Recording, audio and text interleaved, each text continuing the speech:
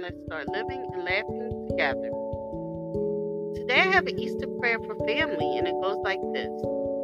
Merciful Father, thank you for taking good care of my family through all these years. Thank you for traveling mercies we have enjoyed. Thank you for being our God and preserving our lives. Thank you for saving us from sickness and giving us strength through all our endeavors. I pray for our lives. Please be our light in dark times. Take away poverty from us. Fill our lives with blessings. Be our shepherd so we never get lost. Save us from the traps of the enemy.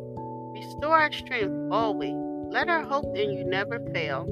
Strengthen our faith and give us all our heart's desires. Open their eyes to see your perfect gift on this special day.